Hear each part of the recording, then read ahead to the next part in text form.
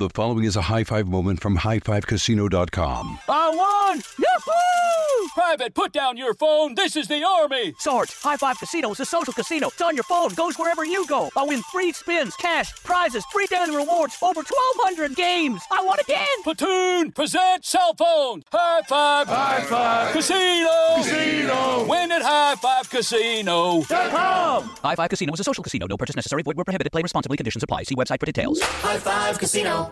Before AI can help your business predict demand, accelerate growth, inform decisions, automate tasks, reveal insights, generate content, you have to trust it. Introducing watsonx Governance, helping you govern any AI as data, models, and policies change so you can scale it responsibly. Let's create AI that begins with trust with watsonx Governance. Learn more at ibm.com/governance. IBM. Let's create. What's up, this your boy Lil Duval, and check out my podcast, Conversations with Unc, on the Black Effect Podcast Network. Each and every Tuesday, Conversations with Unc podcast feature casuals and in-depth talk about ebbs and flows of life and the pursuit of happiness. Unlike my work on stage, I tap into a more serious and sensitive side to give life advice and simply offer words of encouragement, yet remind folks to never forget to laugh. Every Tuesday, listen to Conversations with Unc, hosted by Lil Duval on the Black Effect Podcast Network, iHeartRadio app, or wherever you get your podcasts. Presented by AT&T. Connecting changes everything.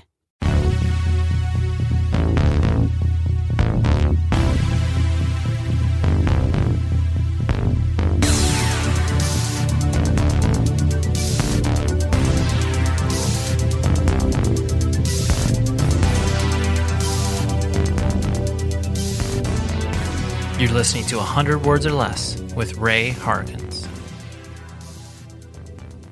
Hello, one. Hello, all. Thank you very much for downloading this episode, streaming it, whatever it is you're doing. You're here to celebrate independent music. You're here to find out more about people that are involved in this thing, that are just connecting in a real way. Not in like the, oh yeah, I listened to that record once and like, you know, I grew up and I moved on. No, man, that's not what we do here. We celebrate this whole beautiful independent music scene. And today's guest is an embodiment of it. His name is Nate Garrett. He is the lead vocalist, guitarist for Spirit Adrift, who, for those of you that aren't like entrenched in the metal scene, they are a really, really good band. Have worked with a variety of metal record labels, from Prosthetic to 20 Buck Spin, and now more recently with Century Media, and are just doing a lot of cool stuff and very DIY, because even though they've worked with these record labels, like there is this spirit of partnership that they work, and they it's just, I don't know, I really, really like the band. I've followed Nate's story for a little bit. You know, I'm not like a super fan of the band, so I was kind of like interested in him as a person, which we dig really, really deep into it. And we talk about the Arkansas music scene, which is something that prior to Joe from Pallbearer coming on the show, you know, a couple of weeks ago, I really didn't know much about. And I love being an adult and learning new things. It's so, so cool when you kind of like look underneath a rock and discover this whole music scene that you're like, oh, like maybe kind of, yeah, I've heard of these bands, but yeah, Nate and I get really, really nerdy into it. So yeah, that's what we got. You can always email the show, 100wordspodcast@gmail.com. Please do that. I love to hear from you because, you know, there's no live music right now. And I am missing it. Like anytime I look at, actually this past weekend, I was looking at a show I played in Japan in like 2010. And I was like, oh my gosh, like I really wish not only could I play shows, but then, you know, maybe like going to a live show. And I realized the last show I went to was on like March 11th. And that was obviously right before the lockdown and the world went crazy. And I saw Cult of Luna. And I can't think in my life a longer period of time that I have not gone to a show. And I know all of us are feeling that right now. So I just want to say I commiserate. So if you want to hang out over email, I'm here for you. That's always an open offer, an invitation. And I have to plug this amazing documentary that just came out. If you are a fan of the band Bane, I could not recommend the documentary Holding These Moments anymore. Like, seriously, put this podcast down, download it, pay the $10. It's on every digital download video place you could possibly imagine. I just finished watching it last night, and I kind of broke it up over, you know, like 40-minute increments over a couple of days. Man, it got me so stoked, not only on my love for Bane, but then also just the community of, you know, hardcore and punk rock. And it's in my blood. And like anytime I kind of forget about it and I'm reminded about it, it's like, oh, this is special, you know, because like we all get busy in our day-to-day lives and, you know, adult responsibilities and whatever it is else that you're doing, you sometimes forget how special this thing is. And I just like it. I like this show to put it in context. And that's exactly what this documentary does for Bane and frankly, the hardcore and punk scene in general. It puts things in context. And it's so important to me to, you know, have those cultural artifacts that we all hold on to, whether it's a band or a podcast or whatever it is that connects you to the thing that you love. So please go download it. Some great people were involved in it. And I just, you know, it's 2 hours. It's a meaty documentary. And they track Bane throughout its last tour, their last tour. And it's great. So go please download that. And yeah, let's talk to Nate, okay? Spirit Adrift, their new record is out now. It's called Enlightened in Eternity. It is a really, really good record, like quite a journey. You know, we talk about 4, 5, 6-minute songs, really takes you there. So go check that out on any streaming platform or order the vinyl. All that physical media is, of course, available. So anyways, here is Nate, and I will talk to you after the episode is over.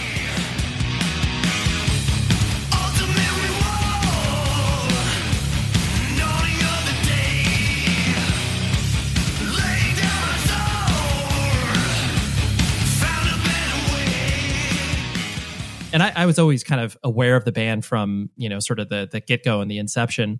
And it was always one of those things I never really dove into what you were doing. I was like, oh, this is cool. Like, you know, I know like I worship at the altar of Decibel. Decibel clearly is a large supporter of what you put out musically. But honestly, I didn't really know about the, I guess, the solo project nature of the launch of the thing. And, you know, I imagine, and this may be kind of a big question to start it off with, but I imagine that, you know, when you are creating something, you know, in just by yourself and you're putting it out there to the world, and then all of a sudden people start to pay attention to it, no matter how small that audience may be, you know, it probably feels weird in certain respects, or like, oh, like, cool. I mean, cool, but also like, oh, I wasn't expecting this to get any sort of traction or attention. Like, how did you kind of, I guess, process that as people started to, you know, kind of come around to you and your music and be like, oh, wow, like you're really talented. And it was like, oh, okay. Well, thank you.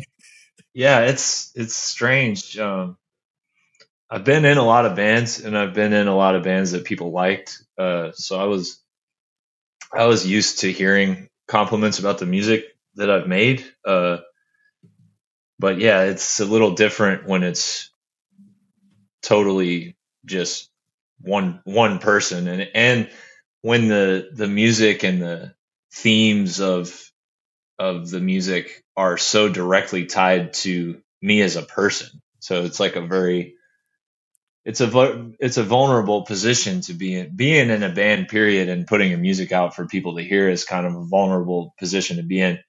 But when you are the sole creator and sole performer, that's pretty amplified. And yeah, in the beginning, I didn't. Usually, you have some buddies to help shoulder that kind of, whether it's positive attention or negative attention or hurtful stuff. Like you have this little family that can help you shoulder that burden.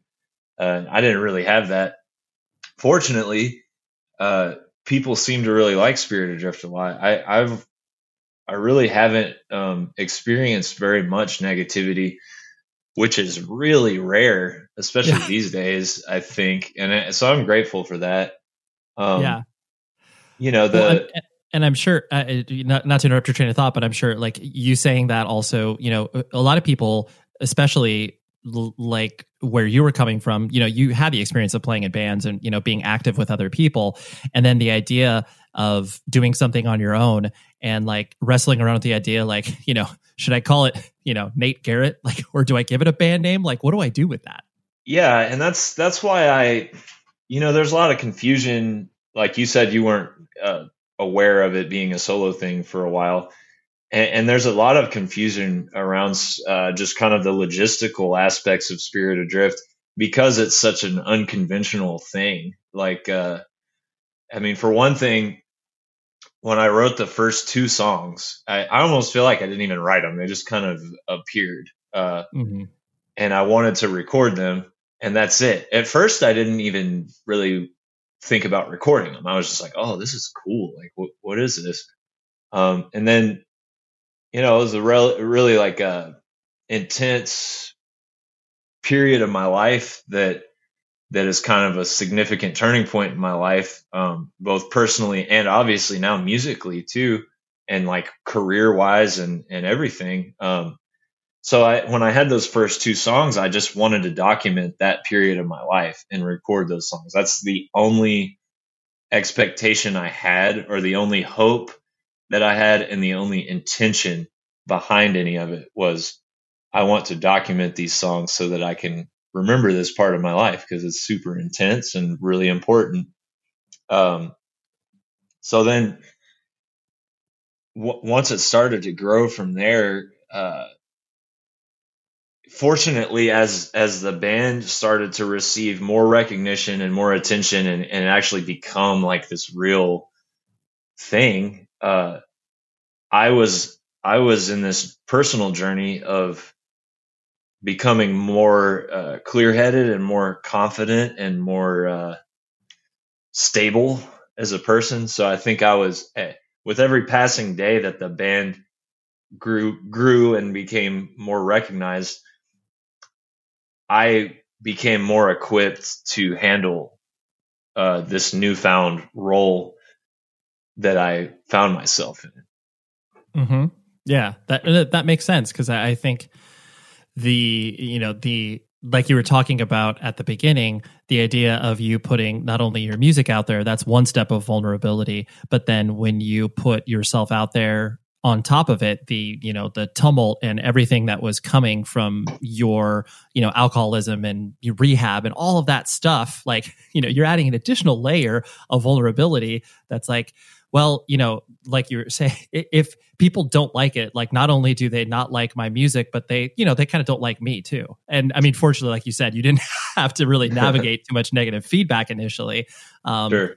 But yeah, that's a real, it's a heavy thing, and very, it's cool that you were older when you were doing that, for a multitude of reasons. But one being that, you maybe were a little more, even though you were reinventing yourself coming out of your addiction, the idea of that you would have maybe a little bit thicker skin. Because I mean, I can't even imagine, whatever, if you were 17 or 18 years old doing that, like, you would be raw on top of raw, Yeah. In a lot of ways, actually, I was a little more like cocksure of myself and confident when I was 17 or 18 than that's true. Yeah. Than I had found myself at 27 and when I started doing this music. But one thing I just realized in talking with you just now, I think the fact that I didn't even think far ahead enough to consider maybe other people hearing that early material, because I kept it hidden from everybody other than like my wife for quite a while.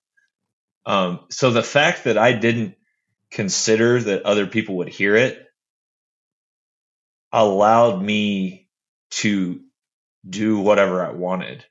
And sure, there was no worry of being judged, and there was no worry of people liking it or not liking it, because I wasn't even thinking that people were going to hear it. So I think approaching it that way, with a complete lack of any sort of approach other than, I need to record these songs that are coming out of me so that I have them. I consider myself a person who doesn't care what other people think, but I'm curious if I had approached it with the intention of other people hearing it. I'm wondering if I would have held something back, or if it would have been negatively affected in some way. Like the purity of it, I wonder if it would have still been as pure. No, it's a really, really good point, because no matter what size audience you have, even if there's like, theoretically 10 people paying attention to what you're doing, that could influence your ability to, be vulnerable and open and sharing, or whatever, like, whatever adjective you want to put in there, it can affect it. And like you said, because there was no there's no expectation from anybody besides you just wanting to put this out there. So yeah, no, it's a really valuable point. Kind of focusing on you as a person, I know that you grew up in Oklahoma and, in a very small and conservative town. Where exactly in Oklahoma, and what was like your family structure growing up, like mom and dad in the house and brothers and sisters? Well, I have a pretty unconventional story, I guess. I was, so I'll back it up. I was born in Florida, actually. Oh, okay. Got it. Yeah. And I spent the first 4 years of my life there. I was born, not a lot of people know this, and I've been talking about this a little more lately. I was born to two deaf parents, profoundly deaf. So like no hearing whatsoever, both my mother and my father, which is like super fascinating. And we can crack into that later if you want to, because that's a whole other can of worms. But right. So my mother passed away down there when I was 4 months old. Oh wow! So I never really got to know her. I've learned a little bit more about her, especially after getting sober and being a little more like connected with my surviving relatives. I've gotten to know her a little bit more these past 4 or 5 years. But so my father's parents were down there in Florida with us, and so we just kind of moved in with them. And then when I was 4, we moved to a town called Shawnee, Oklahoma. All of us, my father and both of his parents. And then my dad got remarried to another deaf woman when I was in 2nd grade, I believe. And she was from a town called Bartlesville, Oklahoma, which is probably like 40 miles north of Tulsa. So okay. Like up kind of close to the Kansas border. And so when I was in 3rd grade, we moved to Bartlesville, and that's the small conservative town that I grew up in that you were speaking of earlier. I was there from 3rd grade all the way through high school. And it's growing up in the South definitely it's had a profound impact on many different aspects of my personality and probably like my songwriting and my creativity as well. Sure. Yeah. No, that's there's a lot to dive into. So you were an only child then, I presume? Yeah. Okay. Just me. And then I was pretty much like primarily raised by my grandparents, cause my dad had, he was pretty young. Him and my mom both were really young when they had me. There's a lyric actually on the Cursive Conception album where when I realized that I reached an age where I'm older than my mother ever was, and that's like a super mind fuck. So I wrote a little bit about that on Cursive Conception, but yeah, they were super young when they had me. And obviously my dad was dealing with the trauma of having a 4-month-old baby and his wife is gone, So yeah, I mean, I can't even imagine looking back, like what that must have been like. Absolutely. No, it's traumatic having a child, like, and then let alone, having the partner that you were supposed to raise this thing with, being, physically absent. It's like, yeah, that's a 1-2 punch that not many people would wish on anybody. So yeah, I completely understand that.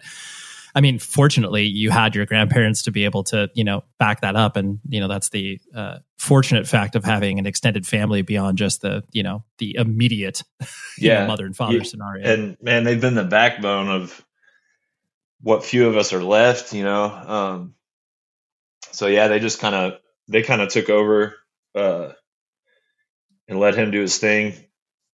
And then, right.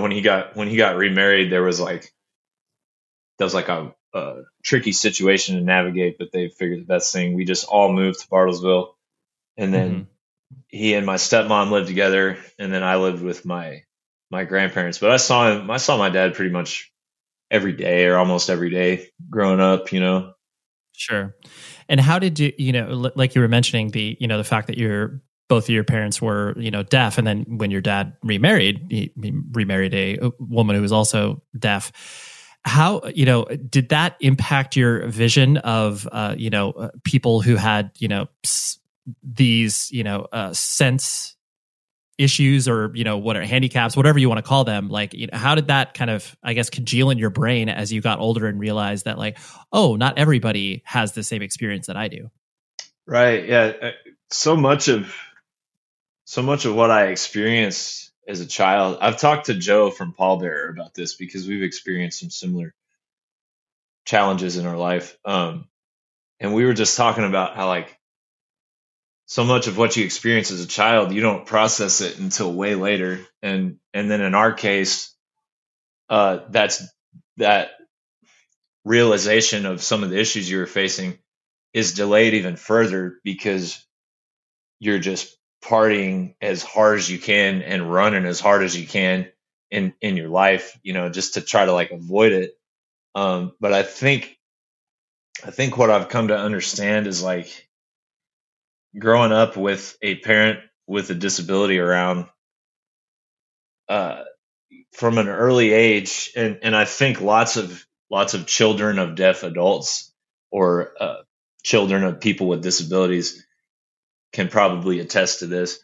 You have a lot of adult responsibility thrust upon you as a child. And in a lot of ways, the parent-child relationship and responsibilities are sometimes kind of reversed. Like you find yourself like worrying about your parent, like looking out for your parent, making sure this doesn't happen or that doesn't happen. I even remember I couldn't have been more than like 4 years old because this happened in Florida, but my dad he was driving, and he got in this like 4-car, like little mini, whatever, fender bender pile up or whatever. And, the cops came and he had no way of communicating with anybody. And I remember like reenacting the car accident with like Lego blocks, to show that like the car behind him hit him and then he hit the car in front and then they let us go. But dude, that was when I was 4 years old. I was having to like help my father deal with the police, so you're not equipped. I mean, you're equipped in the sense of like, how to maybe explain it, like you said, using Lego blocks, but like that's, to your point, that is not actually processing the thing that happened. That is just like, kind of crystallizing it in your head and being like, well, I'll deal with this in another 15 years, apparently. Yeah, dude, exactly. Like, totally. Okay, that whatever. And dude, that's kind of like my family. We are just like really, really hard people. And if we weren't, I think we would all be dead because like my family's dealt with dozens of things that any one of them would destroy people, destroy families and destroy people. But yeah, growing up with a disabled parent, it does that. It makes you grow up really fast and mature really fast,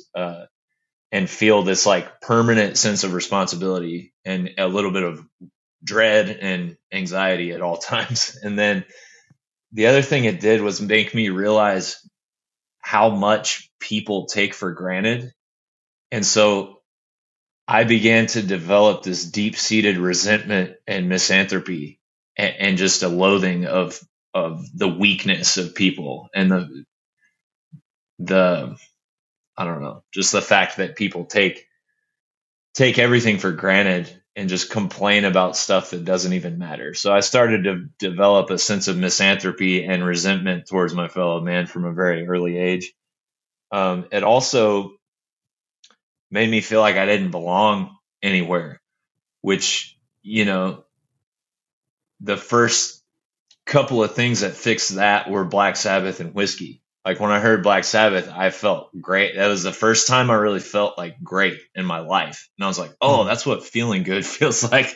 Right. And then when I got drunk on whiskey, I was like, okay, this is, just literally like fixed all of those issues that I just explained to you, which is why I did it for so long, is because it made me feel good. Band merch is something that you need to care about because, let's be honest, it supports bands in a very, very real way.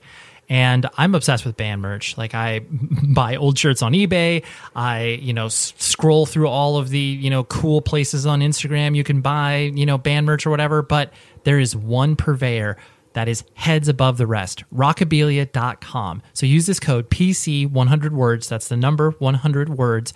And that lets them know that this show sent you, but then it also gives you 15% off your order. So let me do some real world math for you. If you spend $100, that's $15 off. That's like me giving you money. So go do that. They have over 500,000 items, so many things that you can't even begin to scratch the surface. And it's an independently owned company, ships from the Midwest, so gets to you relatively quickly. We're getting into holiday season, like we're thinking about Christmas now. So order it for your friends and family and look like the coolest person around. It's all officially licensed. Bands get paid. Everybody wins in this deal. So please use the code PC100words. That gets you 15% off your order. Again, PC100 words. That lets them know that the show sent you, and it's essentially me putting money in your pocket. So thank you, Rockabilia, for your continued support. This show is sponsored by BetterHelp. We're sitting here. It's like June, and you're like, where has the time gone? And everybody's like, oh my gosh, I have no idea. I got to accomplish all these other things. Take a moment. Focus on the things that obviously, for one, matter to you. But for two, look back. Be like, what have I done well? What have I done not so well? And maybe I can, ask some friends and family for some help. But where I have always gone to in regards to figuring out what I can do better, therapy. Therapy is an incredible tool at your arsenal that you can dip into. I've done it for my marriage. I've done it for myself personally. And I'm a huge advocate for what therapy can do for you because it is a third party that's able to look at what you can do to improve your life and be a person to help you along in your journey. And so I think if you were thinking of starting therapy, give BetterHelp a try. It's entirely online. It's designed to be convenient, flexible, and entirely suited to your schedule. All you do is fill out a brief questionnaire, you get matched with a licensed therapist, and then boom, you're done. It's great. And then if you're not vibing with the therapist, you can switch it at no additional cost. So take a moment, reflect on the things you've done, reflect on the things you want to do, and visit betterhelp.com/Ray today to get 10% off of your first month. That's BetterHelp, HELP.com/Ray. The following is a high five moment from highfivecasino.com. I won! Yahoo! Private, put down your phone. This is the Army. Sarge, High Five Casino is a social casino. It's on your phone, goes wherever you go. I win free spins, cash, prizes, free daily rewards, over 1,200 games. I won again. Platoon, present cell phone. High Five. High Five. Casino. Casino. Win at highfivecasino.com. High Five Casino is a social casino. No purchase necessary. Void where prohibited. Play responsibly. Conditions apply. See website for details. High Five Casino. This is it. Your moment. This is your time to make your comeback with Purdue Global. When you come back with a Purdue Global degree, you create opportunity for yourself, your family, and your future. It's a degree you can be proud of, a degree that employers will trust and respect. Purdue Global offers working adults like you over 175 flexible degree programs to meet your specific career goals. These include associate, bachelor's, master's, and doctoral degrees and certificates. Purdue Global degree programs range from nursing to business to communication and more. Whatever your interest, we have the degree that will move you forward. You have the knowledge, you have the experience. Now it's time to get credit for the work you've done and earn the recognition you deserve with Purdue Global, Purdue's online university for working adults. You know you're worth it. We do too. So don't wait another second to get the degree that will take your career to the next level. Start your comeback today at purdueglobal.edu. When you had this really corrosive mix of all of these things kind of coming into your life from, the tragedy that everyone experiences in their lives, except yours was so much more accelerated. And then the kind of small town nature of boredom, that whole archetype that can happen with people where it's just like, what do you do in a small town? Well, either get drunk or hang out at the local Dairy Queen or whatever, it's like, there's so much that was kind of going against you to be able to try to, I guess, navigate that not even appropriately, but just navigate that world, Yeah. We hung out in the Sonic parking lot. Exactly. Sorry. Yeah, exactly. But yeah, it was frustrating as a preteen, as a teenager, you start to get hormonal and stuff. And like, I'm a dude that's already just totally corrupted with like anger and all kinds of shit like that, insecurities. And, you start to get hormonal, and that exacerbates anything like that's pre-existing. And then when you're in a super small conservative Christian town, like nobody wants to have sex because they're terrified of like going to being struck hell, by I lightning. guess. Yeah. Which like even as a kid, I was like, this is ridiculous. So, you know, you find something like Black Sabbath or like the Pantera home videos, start to buddy up with other dudes who are just insane with like trauma and rage and stuff like that. And then you go to get drunk and listen to I Hate God in the Sonic parking lot and just beat the shit out of people and that sort of thing. You know, like it was, dude, from about like age 15 until I moved away from Arkansas when I was, 2011. So I was like 23. So like age of 15 to 23, I was just like feral pretty much. Sure. Yeah. Just raging, like acting on impulses more than anything else. 100%. Yeah. Yeah.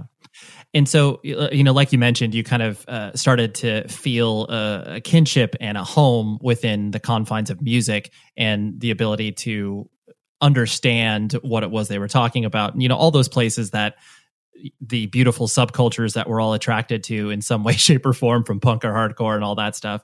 You know, how did you start to, I guess, get, you know, different levels deeper? You know, I know you've mentioned previously, like, you know, whatever, you watch the Pantera home videos and you see, you know, Phil wearing an I Hate God shirt, and like, you know, you start to go down that rabbit hole. Was that kind of how you started to go levels deeper that maybe your friends weren't going down? Yeah, you know what? Phil Anselmo promo pictures were like the biggest gateway for me, because this was like, so when I was 13, that's 2001, right? And I didn't have a cell phone. Nobody had a cell phone. The internet like wasn't really a thing that people knew how to use. There was no Google or anything like that. There were no message boards that I was aware of. And being raised by my grandparents, I was even further behind than most people on like technology or what was cool. You know, I didn't have any older siblings. I didn't really have any friends when I was like 12, 13. I was playing guitar because I'd heard Jimi Hendrix at that point. So yeah, I lucked out by seeing Black Sabbath on VH1. And then I figured out who Metallica was. And then I figured out who Slayer was. And then this kid at my school who was like kind of a scary, like he was like an abused like pit bull or something. I guess would be like a good way to describe him. Yeah, I don't know if he was actually like abused or anything, but that's just kind of the vibe that he had. He told me about Pantera, and this guy was such an asshole. He like tortured everybody around him all the time, but he told me about Pantera, so that kind of like evened the scales in my eyes. So I got into Pantera, and then like the CKY videos, they would play like In Flames on there, so I figured out what death metal was. I kind of went deeper with death metal. You know, I found like Spiritual Healing by Death. I figured out who Malevolent Creation was and all these scary death metal bands. And then meanwhile, I'm like looking at every promo picture of Pantera I can find and just looking at Phil's t-shirts and finding out about Dark Throne. And I was just going down so many rabbit holes at the same time. And it got to the point that I would even like, when Amazon.com became a thing, I would go on, look at metal albums that I liked, and then just look at the little section that said, people who bought this also bought this. And so that was a very like unreliable trial and error way of like trying to find good music. It was difficult back then to find out about cool stuff. That's honestly, that's the first time I've heard that discovery path expressed. Because I mean, it is interesting because you were of an age where there was the, you know, analog world and the digital world, and, you know, in your, you know, infancy of music discovery stages, you were just trying to poke around and figure that out. But that's interesting that, you know, because, you know, now people can obviously log on to any service provider from a streaming perspective, and stuff will get recommended to you all day long that will be more accurate than an Amazon listing or whatever. But I think it's so. I just love the idea of looking at band shirts, looking at promo shots. Like that's such that's an idea that still exists today. Like I'm sure you're thoughtful in what you wear in your promo shots because you don't know what that could. And I just think that's so that is an idea that will really never go away, in my opinion, regardless of, where we're at with, how people are actually consuming music. Sure. Well, I hope it never goes away. I'm in an interesting position that I'm 32 years old. So I am the last generation. Like I am smack in the middle of the last batch of people that knows what the world was like before social media. And I've witnessed going from a world where social media did not exist to a world that is completely dominated by social media. So I'm really grateful for that because I know what it feels like to have to mow 15 yards and save up money to buy a metal CD that has a cool painting on the front, but you don't know if it's any good or not. Right.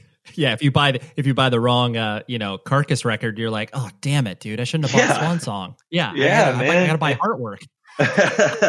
And when you actually have to invest that amount of time and that amount of risk, when you're a kid, $20 is a lot of money. When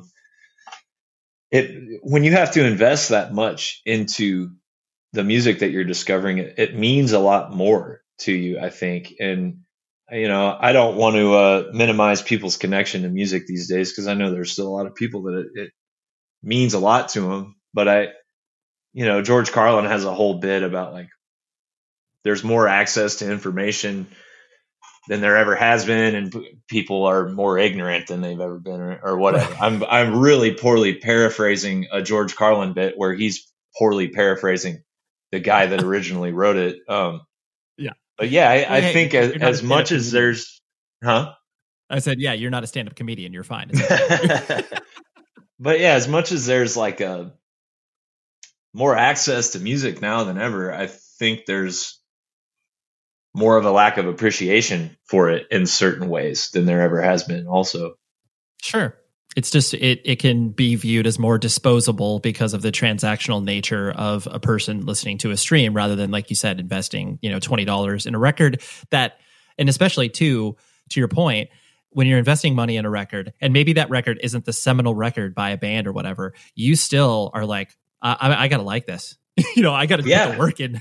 So, you'll convince yourself certain things are great, Yeah, no, I distinctly remember. I mean, I was raised more on the hardcore scene, and that weird transition for a lot of late 80s, early 90s hardcore bands that started to, kind of transition into, frankly, just hair metal, because that was the only vision forward for these bands. They were like, we can't just be a straight edge hardcore band anymore. And I remember there's bands like Uniform Choice, and we started to do this thing. And I remember buying a record of Uniform Choices, called Staring Into the Sun. And it was there's one or two songs that were kind of more traditional hardcore, but then there were songs I was like, what the hell is this? This is not anything like that. And but I was like, but I still like it. It's good. It's no, it's not really. But yeah, it's a tough, like you said, you invest the time so much more because of the actual financial stake you've claimed in it. Yeah, absolutely. I'll never forget, I got into Pantera just probably 3 days too late to go see them live. I think I remember looking at their tour dates on their website and I was like, oh my God, they're in Oklahoma City 3 days ago, and that was the last tour they ever did. So I was such a Pantera fan. And then I just remember, I think I was probably 16 or so when the first Damage Plan album came out. And I just remember putting the CD, I went and bought the CD the day it came out, put it in my car driving home. And I'm just everything in me is recoiling in horror, but I was just trying so hard to trick myself into thinking it was good. And totally. You're I think, dude, I think that's the last time I ever did that. It just ruined me. It broke whatever mechanism I had that would attempt to, like, you know, some sort of feeble attempt at self-preservation, it just was broken by that Damage Plan record, and I've never been able to try to do that since. Yeah, no, it's those are very, very valuable lessons. I totally get that. So as you were navigating through, you know, kind of the world of school, and like you said, this, you know, cycle of, you know, self-abuse that you were talking about in regards to, you know, alcoholism and just kind of using that as a coping mechanism for all that you were going through, was there any vision from yourself in regards to like, okay, here's kind of like my life plan? And I don't mean that as like, you know, here's my full thought out process when I'm, you know, 18 years old, that this is what I want to do. But like, did you know that you were going to like go to school and like kind of go through all that motion? When I heard Black Sabbath, I knew I was going to be Black Sabbath. I didn't even know what they were or how they did it or what you would even call them. But I was like, I want to be any one of those 4 guys in Black Sabbath. That's what I want to do. And I knew that with absolute certainty. So everything else was just in the way. Like my grandparents really wanted me to go to college. I didn't want to.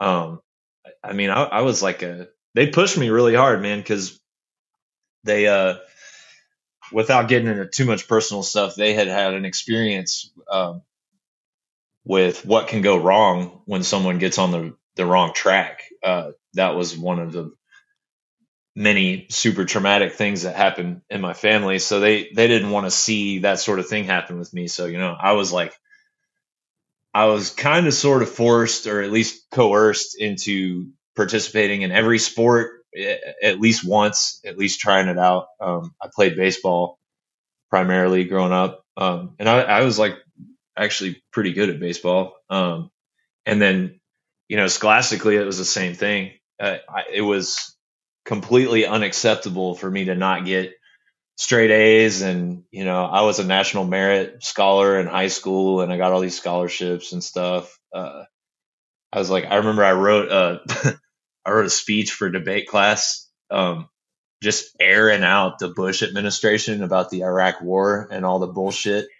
And I won, and I had to deliver the speech in front of the Rotary Club in Bartlesville, Oklahoma. And yeah, needless to say, like it wasn't a huge hit. I can imagine. You just rolled in there, you know, essentially a dumb teenager, and them looking at you being like, okay, kid, like whatever you're saying is absolute filth.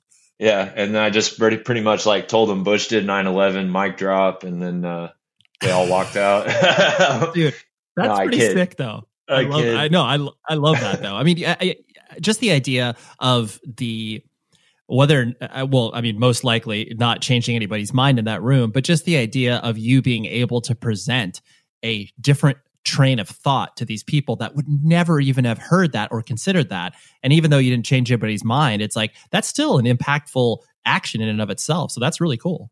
Well, I was a punk, man. I hate war. I've always hated war. I've always hated the government lying to people. And there was a 1-2 punch with the Bush administration. So for me, I didn't really care if I changed anybody's mind. I just wanted to piss them off. Like, cause that's where I was 17 or something, you know, listen to Black Flag. And I was just like, fuck these people. I want to ruin these people's day at the very least. If I can't win their hearts and minds, I'll just like fuck their day up and maybe, you know, make them have a bad time. But yeah, anyway, so scholastics was very important in my grandparents' eyes. They pushed me really hard with that, and I got a scholarship to the University of Arkansas, and I went. I didn't want to go, but I went, and then as soon as I met the key players in like the music scene in Fayetteville, Arkansas, I just fucking dropped out of college immediately. Yeah. High Five Casino. High Five Casino is a social casino with real prizes and big Vegas hits at highfivecasino.com. The hottest games right from Vegas, and all winnings go straight to your bank account. Hundreds of exclusive games, free daily rewards, and come back to get free coins every 4 hours. Only at highfivecasino.com. High Five Casino is a social casino. No purchase necessary. Void where prohibited. Play responsibly. Terms and conditions apply. See website for details at high5casino.com. High Five Casino. This is it. Your moment. This is your time to make your comeback with Purdue Global. When you come back with a Purdue Global degree, you create opportunity for yourself, your family, and your future. It's a degree you can be proud of, a degree that employers will trust and respect. Purdue Global offers working adults like you over 175 flexible degree programs to meet your specific career goals. These include associate, bachelor's, master's, and doctoral degrees and certificates. Purdue Global degree programs range from nursing to business to communication and more. Whatever your interest, we have the degree that will move you forward. You have the knowledge, you have the experience. Now it's time to get credit for the work you've done and earn the recognition you deserve with Purdue Global, Purdue's online university for working adults. You know you're worth it. We do too. So don't wait another second to get the degree that will take your career to the next level. Start your comeback today at purdueglobal.edu. Your credit card should match your lifestyle. At Kemba Financial Credit Union, choose a card with benefits that work for you. For a limited time, all cards have 2% cash back on purchases and 0% interest on balance transfers for a year. Apply at Kemba.org. Restrictions apply. Offer ends June 30th, 2024. And it's so cool because I did recently have a conversation with Joe from Paul Bear, and it's so interesting when you see these college towns that, you know, have, like, no matter where they're located, they always have a vibrant music scene because it's this, you know, group of young people and all the arts that happen around it, you know, no matter where it is. It could be, you know, Arkansas, you know, Lawrence, Kansas, like all of these places. And frankly, I had always kind of written off the idea of, you know, Arkansas as a music scene. I mean, you know, clearly there are bands that come out of there, but just the idea, because it's not a popular tour stop. Like, people don't play Little Rock very often, but then hearing your experience and then hearing Joe's experience, it was like this really cool insular thing that you guys were all participating in and contributing to, and all of this interesting music came out of there. And so it was something that really, frankly, I mean, I'm glad I learned more about it as I had these conversations, but it sounds like it was really formative on you basically being like, okay, this is the path I need to go on. 100%, man. Yeah. When I started studying under Chuck Schaff from Deadbird, and you can hit me up later if you need me to spell his last name, because it's kind of weird. But that's when my real studies began, was when I met that guy. You know, so Chuck from Deadbird, and Jeff from Wake with an R were in a band together when they were kids that like blew up. They were on the Mortal Kombat soundtrack. They were in the movie Mortal Kombat, the band that's playing in that weird like 90s goth club or whatever at the beginning of the movie, the band playing on the catwalk. That's Chuck and Jeff from Arkansas. No. Wow. Dude, that is so wild. I did not know that. I mean, you know, everyone always famously points to Cannibal Corpse and, you know, Ace Ventura Pet Detective. Sure. Yeah. Holy moly, that just blew my mind. So yeah, that's amazing. Like, I had no idea. They were like 17. I think Jeff might have been like 15 or 16. And I had a podcast for a minute where I talked to Jeff about this. He was talking about like going to Hollywood and seeing an espresso machine for the first time, and then Christopher Lambert, the Highlander, is just like walking by. That's so good. So these dudes, like, from an early age, like, experienced just about everything you could experience playing in a band and making music, and like the business side of it and the creepy side of it and the highs and the lows. You know, they packed a lot of experience in super quick. And I met Chuck probably 2006 or 7, and we bonded, man. He's still one of my best friends. I still talk to him at least once a week. I wish it was once a day. I'm sure he did too, but, you know, we're super busy. But dude, yeah, Chuck from Deadbird was kind of the crux of that scene. I think anybody there would probably tell you that. And he was in Fayetteville. I was in Fayetteville. And then you had the Wake dudes in Little Rock. And then there's this legendary Little Rock band called Sea Hag that was going at the time. There were a million good bands in Fayetteville. I lucked out, man. Like Joe from Pallbearer and I both came in as outsiders, to go to school. And it's just I almost think that gives us like an even greater appreciation for what was going on.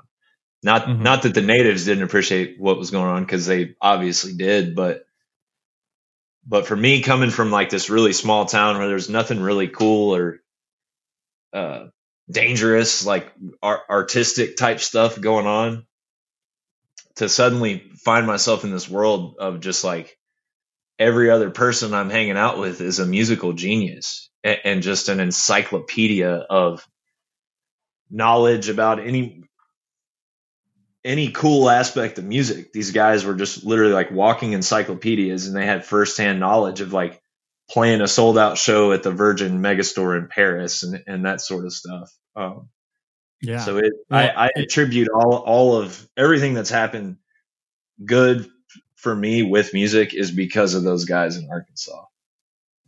Well, and it's so rad for you to paint that picture, because I do think it's really interesting that you were coming in as, like you said, an outsider. So you do have this perspective to juxtapose against, where you're like, dude, you guys realize how cool the thing is that you have here? And there, people are like, yeah, but you're like, no, but do you realize like, this is really something?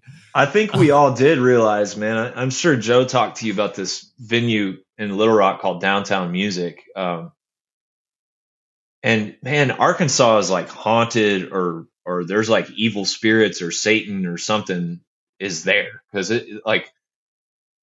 I experienced too much weird, creepy, like synchronistic stuff for it to just be explained away rationally. And Downtown Music it must have built it on like Indian burial mounds or something, because it was like a magnet for all the most interesting people I've ever met, and just chaos. It was just chaos all the time. Great bands, like every band that came through played there. It was just violence and unhinged, just like artistic freedom. And it was just chaos, dude. At 18 to whatever, 21, 22 years old, it was paradise. I couldn't have asked for a better home base than Arkansas for those formative years. Yeah, that's incredible. And so then, as you started to get out there with your own, musical projects and, like playing in bands and kind of getting that whole experience, did you, I guess, like to tour initially? Was it one of those things that was always, I mean, I know, like you said, being one of those 4 members of Black Sabbath was always your goal, but was tour kind of what you bargained for? Was it something that you had to learn to like? Where did you land on that? Loved it, dude. I lived for just chaos. I didn't, like, when I was that age, all I did was drink hard liquor, like every waking moment. And if there were drugs or whatever around, sure. And, where am I sleeping outside in the dirt? I was just like invincible. I never ran out of energy. I mean, at one point in Arkansas, I was working a full-time job, a part-time job, and playing in 5 active bands all at the same time. And I never slowed down. I loved it. And yeah, going on tour was like, taking that chaos and just amplifying it. I think I first started touring in 2007. And dude, we just beat the same circuit to death. We just toured the same nothing circuit over and over, and I loved it. Sure. And so, I mean, I guess juxtaposing that against what you are, now that you are sober and like your touring experience is, clearly different than what you experienced back then, the kind of, traveling circus that you probably were. How do you, I guess, compare and contrast those two? Well, the whole thing is just, I don't even know if I could compare the way that I approach the position I'm in now versus back then. I mean, it's like a sacred thing to me now. It's like one of those things of like, how much do you really love this? How much do you love music? It's easy to tour when you're fucked up the whole time and you're just going 1,000 miles an hour and nothing matters. And, you know, the partying is almost even more of a priority than putting on a good performance or accurately representing your music. And I look back at some of that and I'm just like, man, what a mockery we were making of ourselves and of this sacred thing. Music is sacred, you know, and the older I've gotten and the more of a clear understanding of myself and of reality and just the truth that I'm able to arrive at, it's that music is sacred. It's saved my life like so many times. I don't really like touring now. I haven't really liked touring in a while. I got really burnt out. You know, I just look at it as I love playing. I love playing my music for people face to face. And that to me is one of the most enjoyable things you can do in life is connect with people on that level. It's almost like it's the closest thing we have to like a telepathic bond with people. You can communicate your feelings to someone regardless of any sort of distance over time or space. You can make somebody feel exactly what you're feeling by shooting vibrations at them. That's literally what it is. It's telepathy, dude. And that this is not some like hippie talk. That is what it is, you know? Yeah. Physiologically, that is what is happening. Yep. Yeah. And you know, when I was younger, it was just all the intentions were all fucked up. It was like, oh, let's party. This is badass. Like maybe we'll get laid or you know, like that's bullshit. Right. That's not art. And that's not really cool. I think it's so much cooler to like do something profound. So yeah, I got a little burnout on touring the past couple of years, doing stuff that I didn't really want to do sometimes, not with Spirit Adrift, but with the other band I was in. And it just, you know, when your heart and your soul isn't all the way in it, you get a little bit burn out. But that being said, you know, the last time I played a show was in December. So that means that this is the longest I've ever gone without playing a show since I first started playing in bands when I was in 8th grade. Yep. And I miss a whole different paradigm. Yeah. Exactly. Yeah. I miss it for sure. I would gladly go on tour now. Yeah, for sure. There's the last two things I want to hit on was the, when you, decided to, enroll yourself in, the detox program that you were going to, and basically pulling yourself out of the abusive cycle that you were, going through. Usually once people emerge from detox, they clearly attach themselves to something else that they can, do that's constructive and healthy for them, whether it's, religion, whether it's like, working out or whatever the case may be. Did you find yourself kind of attaching to something like that you would, make yourself feel better? Or was that through the music that you were able to, really kind of be like, okay, this is healthy for me. I'm going to, triple down on this even more? Yeah. Well, the music just came out. It wasn't even something that I decided. It just started coming out, and it's still to this day, 5.5 years later, it hasn't slowed down and it hasn't stopped. I think I had put a tourniquet on something that needed to be flowing all those years and that wasn't flowing. And now the tourniquet has been released, because dude, 5.5 years later, it hasn't slowed down at all. Not even slightly. But I also started running, just physically moving around, because, at the end of my drinking, I was like basically dead. I don't know how I didn't I think I was so close to physical death. It could have gone that way any given second for like the last 2 years. So I don't know how I'm still here. I'm grateful I am.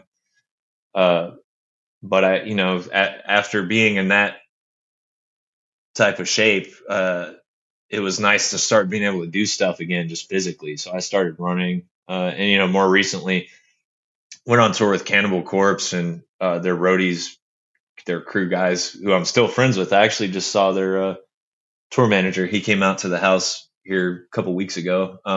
They got me into like powerlifting and stuff, so I've been doing that. I got into boxing. I've always been into boxing. My best friend growing up was a Golden Gloves boxer. But, you know, despite all my pretty impressive like amateur fighting career, I never actually learned how to do it properly. So I've been doing that, and that feels really good. It's cool because it's physical, but you can also learn while you're doing it. You're learning techniques, you're learning about your own body and your mobility and your mind and stuff like that. But yeah, just to speak on the subject generally, I was talking to my wife the other day and I said, you know, I don't think people that have whatever I have ever beat it. So if you want to call it addiction or what, I think it's some sort of like, probably some kind of genetic like malady or something. And the people, right? Yeah, definitely. It's I think science has pretty much proven that it's a genetic thing. And I know in my heart that I was like born with it, you know, and trauma probably just accelerates whatever that mutation in the DNA or whatever it is. But people don't beat it. So every addict that I know has at least one or two active addictions that they are actively involved in. And so the only way to survive it is to, it's sad. It sucks, dude. It's depressing sometimes, but it's to figure out like, what addiction can I be actively involved in that's going to ruin my life the least, basically. So my biggest addiction is Spirit Adrift for sure. And it takes over pretty much every waking moment of my life, at least when I'm working on a record. So, you know, I've got a couple more pre-album projects that are being finalized right now. So hopefully in a couple of weeks, I can turn that addiction off, at least temporarily, so I can be a good husband for a minute. Right. Right. And what motivated you to go to Phoenix? I mean, you know, Phoenix is clearly a very musical town, especially from, you know, the punk, hardcore, and metal scenes. Like, there's a lot of stuff going on there, and has been for many, many years. But what motivated you to get to Phoenix? Well, it's kind of random. When everything dried up in Arkansas, and I was just kind of treading water, and Chuck from Deadbird moved away, and that was a nail in the coffin for me. I was like, I'm getting the fuck out of here. And I had worked a really weird job for Castrol, the oil company, and I made all this money, like 6 weeks. I didn't even really do anything. And I was just kind of robbing Castrol, which felt pretty good.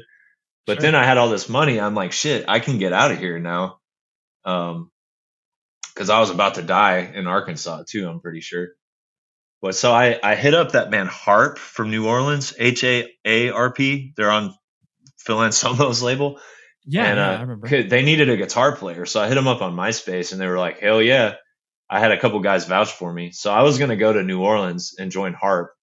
And then I was, even in my foggy state, I was like, dude, if I go to New Orleans and join Harp, I'm going to die.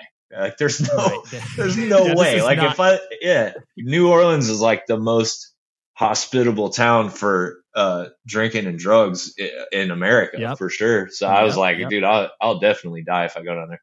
So I was looking at Austin, Texas, which is fortunately where I ended up 9 years later. Because I had some friends in Austin, obviously a great musical town, and I'm very, very attached to the South. I love the South. But then I had a couple buddies that went to this recording school in Phoenix, and they had some pretty good results come out of it. And so I was able to kind of like, my family and I, my grandparents and I weren't really on great terms at the time. But as soon as I mentioned like school, they didn't even care what it was. And I wanted to be cool with them. You know, we wanted to be cool with each other. So we were kind of talking about the possibilities. I was like, let me go to this recording school in Phoenix. And that made them happy, which made me happy. You know, like I said, they were probably like terrified at the path that my life had taken at that point. So it kind of smoothed things out with them. And I love them. I always have loved them. They've always been, you know, super supportive of me. So that decision kind of helped smooth things out with them. moved to Phoenix, didn't know anybody really. Met my wife within like 2 months of being there. So that kept me there for 9 years. And, you know, I never really super identified with Phoenix, but the 3 best things that have ever happened to me in my life all happened there. I met my wife, I got sober, and I started writing Spirit Adrift songs. And those are the top 3 best things that happened to me in my whole life. Right. So like the city's you know, the city's pretty foundational. I like it. Yeah. Yeah. It's okay. I'm glad to be back in the South though. Yeah. No, I totally understand. Well, Nate, thank you so much for walking me through all this. Like, you know, I just I knew it would be a interesting and intellectual conversation, and you delivered in spades. So thank you very much for walking me through all this stuff. Thank you, man. Yeah, I had a great time. Sorry, once I get on tangents, I can't stop. Welcome to podcasting, my friend. Hey, real quick, man, I want to shout out my friend Tommy Cantwell from Gouge Away, because I know he's a big fan of this podcast. Oh, hell yeah. I had Christina on the show, a couple of years ago. But yeah, band's awesome. So that's cool. Well, I will leave that in here for sure. I love Tommy, and then this will be a test to see if he listened to the whole thing. Dude, I love it. That's actually the first time someone's been straight up been called out on the show. So yeah, let's see if he listens. Yeah. Thank you very much, Nate, for coming on the show and hanging out with all of us weirdos in the corner talking about, you know, metal and hardcore and punk. That's what I like to view this podcast audience as, just like a bunch of weirdos hanging out in a corner being like, dude, have you listened to that band's new record? Like, because that's, you know, even though I'm like a full grown adult, that's all I do. I just care about music way too much. So anyways, thank you, Nate. And thank you to Stephanie for hooking this interview up. Next week is I was so excited to have this person on. His name is Evan Patterson, plays in JJL. He also played in Breathe or Resist. He played in Young Widows.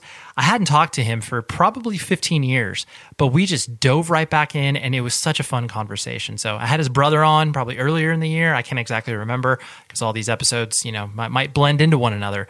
But I had Evan on, and that's what we got next week. So until then, please be safe, everybody. The show is sponsored by BetterHelp.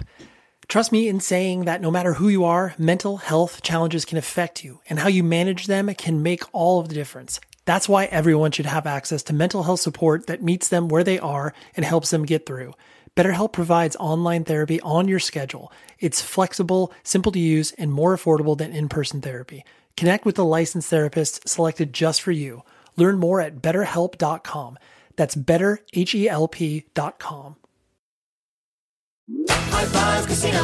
High Five Casino is a social casino with real prizes and big Vegas hits at highfivecasino.com. The hottest games right from Vegas, and all winnings go straight to your bank account. Hundreds of exclusive games, free daily rewards, and come back to get free coins every 4 hours. Only at highfivecasino.com. High Five Casino is a social casino. No purchase necessary. Void where prohibited. Play responsibly. Terms and conditions apply. See website for details at high5casino.com. High Five Casino. Your credit card should match your lifestyle. At Kemba Financial Credit Union, choose a card with benefits that work for you. For a limited time, all cards have 2% cash back on purchases and 0% interest on balance transfers for a year. Apply at Kemba.org. Restrictions apply. Offer ends June 30th, 2024.